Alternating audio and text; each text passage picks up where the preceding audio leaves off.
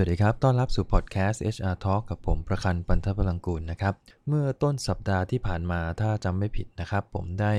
มีทำพอดแคสต์ไว้ตอนหนึ่งว่าทำไมผู้จัดการถึงไม่มอบหมายงานสักเท่าไหร่เก็บงานไว้ทำคนเดียวบ้างนะครับหรือว่าอาจจะไม่กล้าที่จะมอบหมายงานให้ลูกน้องสักเท่าไหร่ในพอดแคสต์ตอนนั้นก็ได้เล่าถึงสาเหตุต่างๆนะครับที่ทำให้ผู้จัดการหลายคนที่มีปัญหาในเรื่องของการมอบหมายงานเนี่ยมันทำให้เขาคิดแล้วก็ทำเองซะดีกว่านะครับวันนี้ก็เลยเอาเทคนิคในการที่จะมอบหมายงานมาเล่าสู่กันฟังกันบ้างว่าถ้าเราต้องการจะพัฒนาทักษะหรือว่าเทคนิควิธีการในการมอบหมายงานให้กับผู้จัดการให้ผู้จัดการของเราเนี่ยสามารถที่จะมอบหมายงานให้กับลูกน้องตัวเองอย่างมีประสิทธิภาพเนี่ยนะฮะเราจะต้องทำอย่างไรบ้างนะครับอ้างอิงจากหนังสือ Management นะครับของ Brian Tracy ซึ่งก็เป็นอีกท่านหนึ่งนะฮะที่เขียนเรื่องราวเกี่ยวกับการเป็นผู้นำและการบริหารจัดการได้ดีนะครับหนังสือเล่มนี้ได้เขียนถึงเทคนิคในการมอบหมายงานไว้6ประการนะครับประการที่1ก็คือคนที่จะมอบหมายงานได้ดีเนี่ยจะต้องเลือกคนที่ใช่คำว่าเลือกคนที่ใช่นี่แปลว่าจะต้องวิเคราะห์แล้วก็มองเห็นจุดแข็งของพนักงานแต่ละคนว่าใครเก่งหรือมีความรู้ความสามารถในเรื่องใดแล้วเราก็มอบหมายงานที่สอดคล้องกับทักษะความรู้ให้กับคนคนนั้นซึ่งถ้า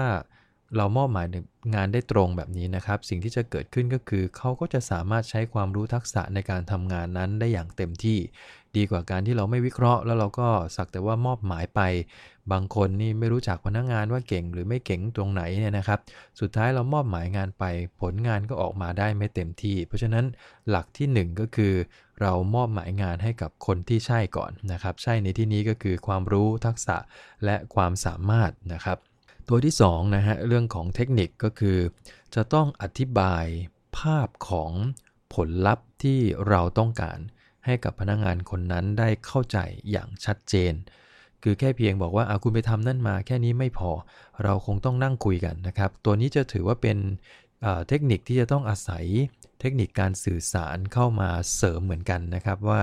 จะคุยยังไงให้ลูกน้องของเราเนี่ยเห็นภาพผลลัพธ์ตรงกับที่เราต้องการดังนั้นส่วนใหญ่เวลามอบหมายงานเนี่ยนะครับเพื่อให้ลูกน้องเห็นผลลัพธ์เป้าหมายที่เราต้องการเราคงต้องอธิบายว่า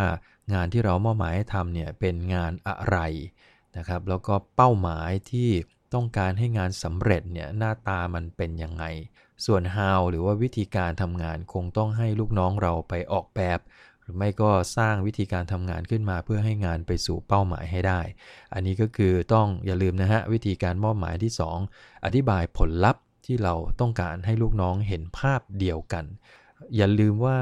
อย่าพูดอย่างเดียวเวลาที่เราอยากจะรู้ว่าลูกน้องเห็นภาพเดียวกับเราไหมเนี่ยนะฮะก่อนจะเลิกประชุมหรือเลิกเรื่องของเซสชั่นการมอบหมายงานเนี่ยหัวหน้าคงต้องให้ลูกน้องเล่าให้ฟังว่าที่เราคุยกันไปทั้งหมดเนี่ยมันมีอะไรบ้างผลลัพธ์นะครับเล่าผลลัพธ์ที่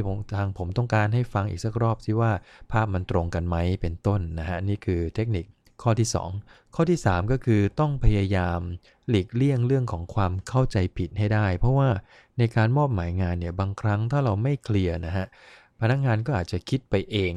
เราเองในฐานะหัวหน้าบางครั้งก็อาจจะคิดไปเองด้วยเหมือนกันดังนั้นมันมาจากข้อที่2นี่แหละครับอธิบายผลลัพธ์แล้วถ้ากรณีมีลูกน้องมองภาพที่เพี้ยนออกไปหรือไม่เข้าใจคงต้องรีบคุยนะครับรีบเคลียร์กันตั้งแต่ต้นมันไม่ดีเลยนะฮะที่จะปล่อยให้ลูกน้องลงมือทำโดยที่ภาพของเขากับภาพของเราเนี่ยยังไม่ตรงกัน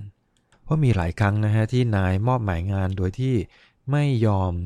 ย้ำเรื่องของเป้าหมายแล้วก็บอกให้ลูกน้องไปทำเพราะคิดว่าลูกน้องน่าจะเข้าใจ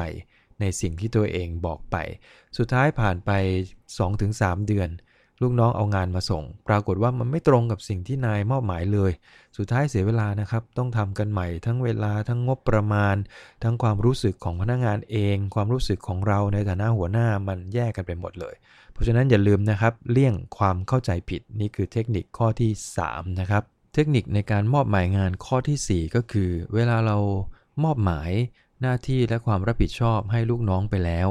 อย่าลืมมอบหมายอำนาจประกอบไปด้วย ในที่นี้ไม่ได้แปลว่าเราต้องยกทุกอย่างตามหน้าที่ของเราให้ลูกน้องทั้งหมดเพียงแต่เราคงต้องบอกเขาว่าอะไรที่เขาสามารถตัดสินใจได้เองเลยอะไรที่มันเหนือกว่าหรือมันหลุดกว่าตรงนั้นเนี่ยจะต้องเอามาคุยกันมิฉะนั้นเขาจะทำงานลำบากมากเพราะว่าบางครั้ง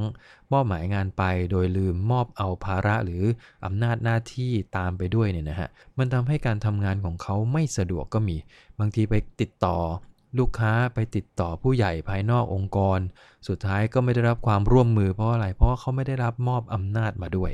อันนี้ก็เป็นอีกอันหนึ่งที่ต้องพิจารณาให้ดีนะครับเพราะว่าบางงานจำเป็นที่จะต้องได้รับการมอบหมายอำนาจหน้าที่ตามมาจากการมอบหมายงานอันนี้ก็เป็นข้อที่4นะครับข้อที่5ก็คือเวลามอบหมายงานไปแล้วอย่าไปล้วงลูกหรือสิ่งที่ผมชอบใช้คือคำว่า micro management คือไม่เข้าไปก้าวก่ายในทุกเรื่องในรายละเอียดของการทำงานของลูกน้องเรามอบ what กับมอบ why ถูกไหมฮะก็คือต้องทำอะไรบ้างแล้วก็เป้าหมายที่ผมต้องการเห็นภาพคืออะไรนี่คือ why แต่ how เนี่ยพนักงานจะต้องไปหาวิธีการมาให้ได้นี่คือการดูฝีมือของพนักงานด้วยส่วนหนึ่งเราคงไม่จำเป็นต้องเข้าไปข้อ1ข้อ2ข้อ3เป็นยังไงบ้างแล้วตอนนี้ถึงไหนแล้วมีปัญหาอะไร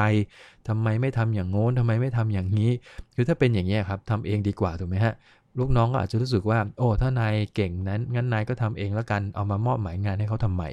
ดังนั้นเวลามอบหมายไปแล้วนะครับเพื่อให้งานมันออกมามีประสิทธิภาพนะฮะแล้วก็ลูกน้องเนี่ยมีเรียกว่าแรงจูงใจในการทำงานก็คือนายจะต้องไม่เข้าไปก้าวก่ายในเรื่องของวิธีการทำงานถ้าเขายังอยู่ในกรอบยังอยู่ในระเบียบวิธีที่มันเป็นภาพกว้างๆเนี่ยผมว่าบางครั้งเราบอกแค่ what กับ why เขาอาจจะไปสร้างสรรค์วิธีการใหม่ๆมาซึ่งทำให้เราได้วิธีการทำงานแบบใหม่มาก็ได้นะครับนี่คือข้อที่5นะครับข้อที่6ข้อสุดท้ายก็คือเวลามอบหมายงานไปแล้วอย่าลืมทบทวนความก้าวหน้าอย่างสม่ำเสมอในยุคปัจจุบันเราอาจจะเรียกมันว่าเช็คอินถูกไหมฮะอย่าลืมเช็คอินกับลูกน้องอย่างเงี้ยเป็นต้นนั่นแปลว่าเวลามอบหมายงานเสร็จเรียบร้อยอาจจะต้องกำหนดจังหวะเวลาที่ต้องมีการเช็คอินกันนะครับเช่นสัปดาห์ละ1ครั้งโอเคไหม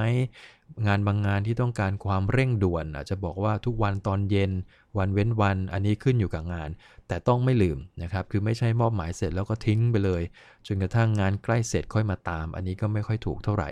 ดังนั้นการมอบหมายงานเนี่ยไม่ใช่แค่เพียงการบอกว่าเขาทำอะไรแต่ต้องกำหนดระยะเวลาในการตรวจสอบแล้วก็ดูความคืบหน้าด้วยตรงนี้มันมีประโยชน์อะไรครับประโยชน์ของมันก็คือทำให้ท่านในฐานะนายรู้ว่าขณะนี้ความคืบหน้าไปอยู่ตรงไหนปัญหามีไหมนะฮะถ้ามีจะได้รีบแก้ไม่ใช่ไปแก้เอาวันที่ใกล้จะต้องส่งงานซึ่งแบบนั้นมันก็จะทำให้อาจบางงานนะฮะอาจจะต้องทำใหม่กันไปทั้งหมดเลยก็มีนี่ก็คือ6ข้อนะครับที่เป็นเทคนิคง่ายๆในการมอบหมายงานอย่างมีประสิทธิภาพนะครับทบทวนกันอีกครั้งหนึ่งนะครับเทคนิคข้อที่1ก็คือเลือกคนที่ใช่นะครับเทคนิคที่2ก็คือเวลาเลือกได้คนแล้วอย่าลืมอธิบายผลลัพธ์หรือภาพเป้าหมายที่เราต้องการให้งานสำเร็จเนี่ยภาพมันเป็นอย่างไรแล้วก็ต้องให้พนักงานมองเห็นภาพเดียวกับเราด้วยแล้วก็เทคนิคที่3ก็คือถ้าพนักงานมองไม่เห็นภาพเราจะต้องคุยเพื่อไม่ให้เกิดความเข้าใจผิดต้องสื่อสารต้องรับฟังกันเพื่อทำให้ภาพนั้นมันชัดเจนมากที่สุดนะครับเทคนิคข้อที่4คือเวลามอบหมายงานไปแล้วกรณีที่งานนั้นจำเป็นต้องมี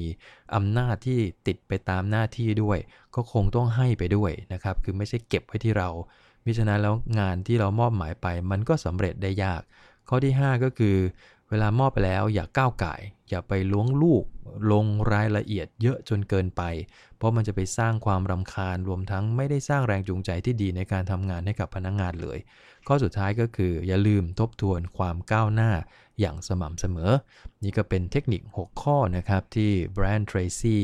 ได้เขียนไว้ในหนังสือ Management ของเขานะครับก็เอามาถ่ายทอดเล่าสู่กันฟังเผื่อจะเป็นประโยชน์กับท่านผู้ฟังในการเอาไปใช้ในการมอบหมายงานให้กับลูกน้องของตนเองนะครับก็ฝากประเด็นวันนี้ไว้เท่านี้ขอบพระคุณมากครับพบกันใหม่ในครั้งหน้านะครับขอบคุณครับสวัสดีครับ